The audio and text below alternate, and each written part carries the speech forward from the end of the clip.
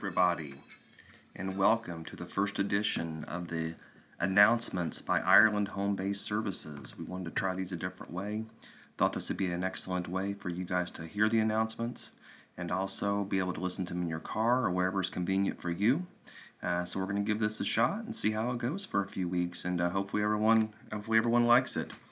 Today is recording day is January 18th, 2021, which marks the celebration of Dr. Martin Luther King Jr. One of my favorite quotes from Dr. Martin Luther King Jr. was, "The time is always right to do what is right." I think that's a very, still to this day, is a really amazing quote that we could all live by. The legacy of Dr. Martin Luther King encompasses influential decisions, monumental actions, and steadfast progressions of humanitarian rights that reach far beyond the civil rights movement. A leader of all people, Dr. King never chose fear, but always chose courage and determination when fighting for civil rights in the face of oppression, ignorance, and violence. He refused to allow prison, violence, or the threat of death sway his end mission.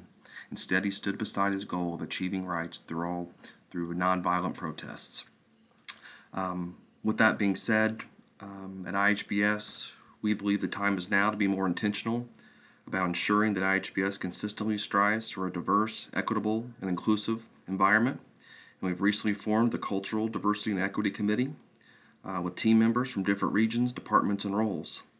Those on that committee are Elizabeth Atterbury, myself, Gary Emmons, Beverly Buckner, Chelsea Zielinski, Jo Ellen Gentry, Nina Fox, David Decker, Deb Cooper, Leslie Rudisill, Mandy Barger, Catherine Ewing Booker, and Chelsea Breeden. We have created an open forum for anonymous feedback, which can include questions, comments, concerns, ideas regarding cultural diversity, equity, and inclusion via a survey monkey that was emailed to you by Gary, myself, this morning on January 18th. So you have the link to that, and we would like to hear from everyone. So like I said, we're going to do some of our general announcements this way. We want to make sure that we get these out. Of course, it's important information for everyone to have, so let's go ahead and get rolling here with some of our announcements. Opening paperwork reminders. Let's make sure that on the early risk screening checklist, it's required to add the client name and the CSSRS score to complete the second question. Also, on the suicide screening tool, it's required to circle yes or no on page 2, indicating if a safety plan was completed. Also, on the supervised visitation guidelines and the safe sleep checklist, it is required to add the case level next to the case name and number. All these things are very helpful with these opening paperwork packets to ensure we have the correct information and that those get filed correctly with the correct case, and we have all the necessary paperwork for each family. Next announcement. When you receive a subpoena or email to appear in court, whether virtual or in person, please email a copy of the subpoena to Margie Fox in our records department. Margie needs a copy for the file. We also need it for our billing department as well. Margie Fox's email address is mfox@ihbs.us. We also want to make sure that everyone has the information that the COVID-19 vaccine is available for those who have direct contact with clients face-to-face. The link has been sent to you on January 4th and January 14th from Gary Emmons to your email.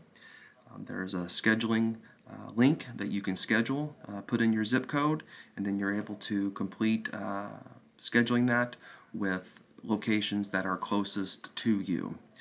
You have choices, and there are a lot of the hospitals and places that are doing these offer many, many different options for you, typically 7 days a week for many hours through each and every day. So if you're interested in that, we're not requiring it at this time, but it is a situation that we would encourage everyone to get this to help keep us all safe from COVID-19, and hopefully we see the light at the end of the tunnel with this pandemic ending very, very, very soon.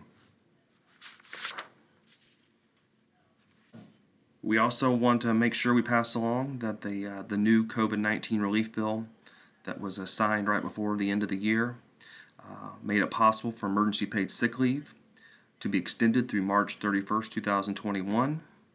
In summary, the Emergency Paid Sick Leave Act allows for up to 80 hours of paid leave for COVID-19 qualifying reasons when you're unable to work or unable to work your normal hours.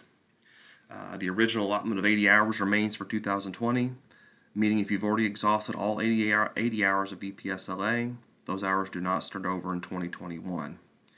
If you've used a portion of your 80 hours, your balance remains and you can use it for any future approved EPSLA reasons. And if you have questions, make sure you please reach out to Susan Benkarski or myself, Gary Emmons, or Elizabeth Atterbury through email or phone, and we can make sure to help you. I think it's always a good time to continually remind everyone of the safety protocols with COVID-19. We want to make sure no one's coming to work when you're physically ill, you have shortness of breath, or you're running a fever. Want to make sure that those are seeing clients in the field, that you're continuing to screen clients to ensure that no one in their home is infected with COVID-19 or under isolation or a quarantine due to exposure to an infected person with COVID-19. If those things are true, then the services should not occur in person, and we need to contact team leader and DCS to determine continuation of services virtually. Always remember to make sure we practice social distancing of at least 6 feet. Make sure when you have control of your environment, we are not gathering with one another, and we continue to wear masks. We want to make sure that you can hold sessions outside when it's available, appropriate to do so with weather keeping in mind. Making sure when you're driving in your car with clients, make sure everyone's wearing a mask and make sure that the window is cracked at least 3 inches to help with airflow. Continue to practice good hand hygiene. If you're going to have to cough or sneeze, make sure you do it into a tissue or your sleeve. Please continue to sanitize and disinfect commonly touched surfaces frequently, including your car. And advise your clients to do all of the above things as well, including not attending sessions when ill. And please remember to practice these precautions in both personal and professional settings. Next announcement, we have benefits open enrollment continuing through Friday, January 22nd, 2021. We've had, I think, about 200 people so far attend our open enrollment meetings, which is awesome. We have 2 more meetings coming up this Wednesday, January the 20th. First session on January 20th will begin at 10 Eastern, 9 Central. And the next session, the last session, will start at noon Eastern Time and 11 o'clock Central Time. As we have before, I'll be sending out links to those meetings probably an hour prior to each one of those, so make sure if you can attend and you haven't yet, please go ahead and do so. Again, benefits open enrollment does end coming up on Friday, January 22nd. We have several parent cafe meetings with the goal, Go for the Goal would be the theme for those. Transformative conversations about things that matter. We will have different times for those. January 7th and 14th, of course, have passed. Have one set for January 19th and January 26th. The links are in the paper announcements that will go out. If you do have questions, please contact Ashley Beeler. She will be able to answer your questions and help you with those. She can be reached at 812-929-0549 or abeeler@ihbs.us.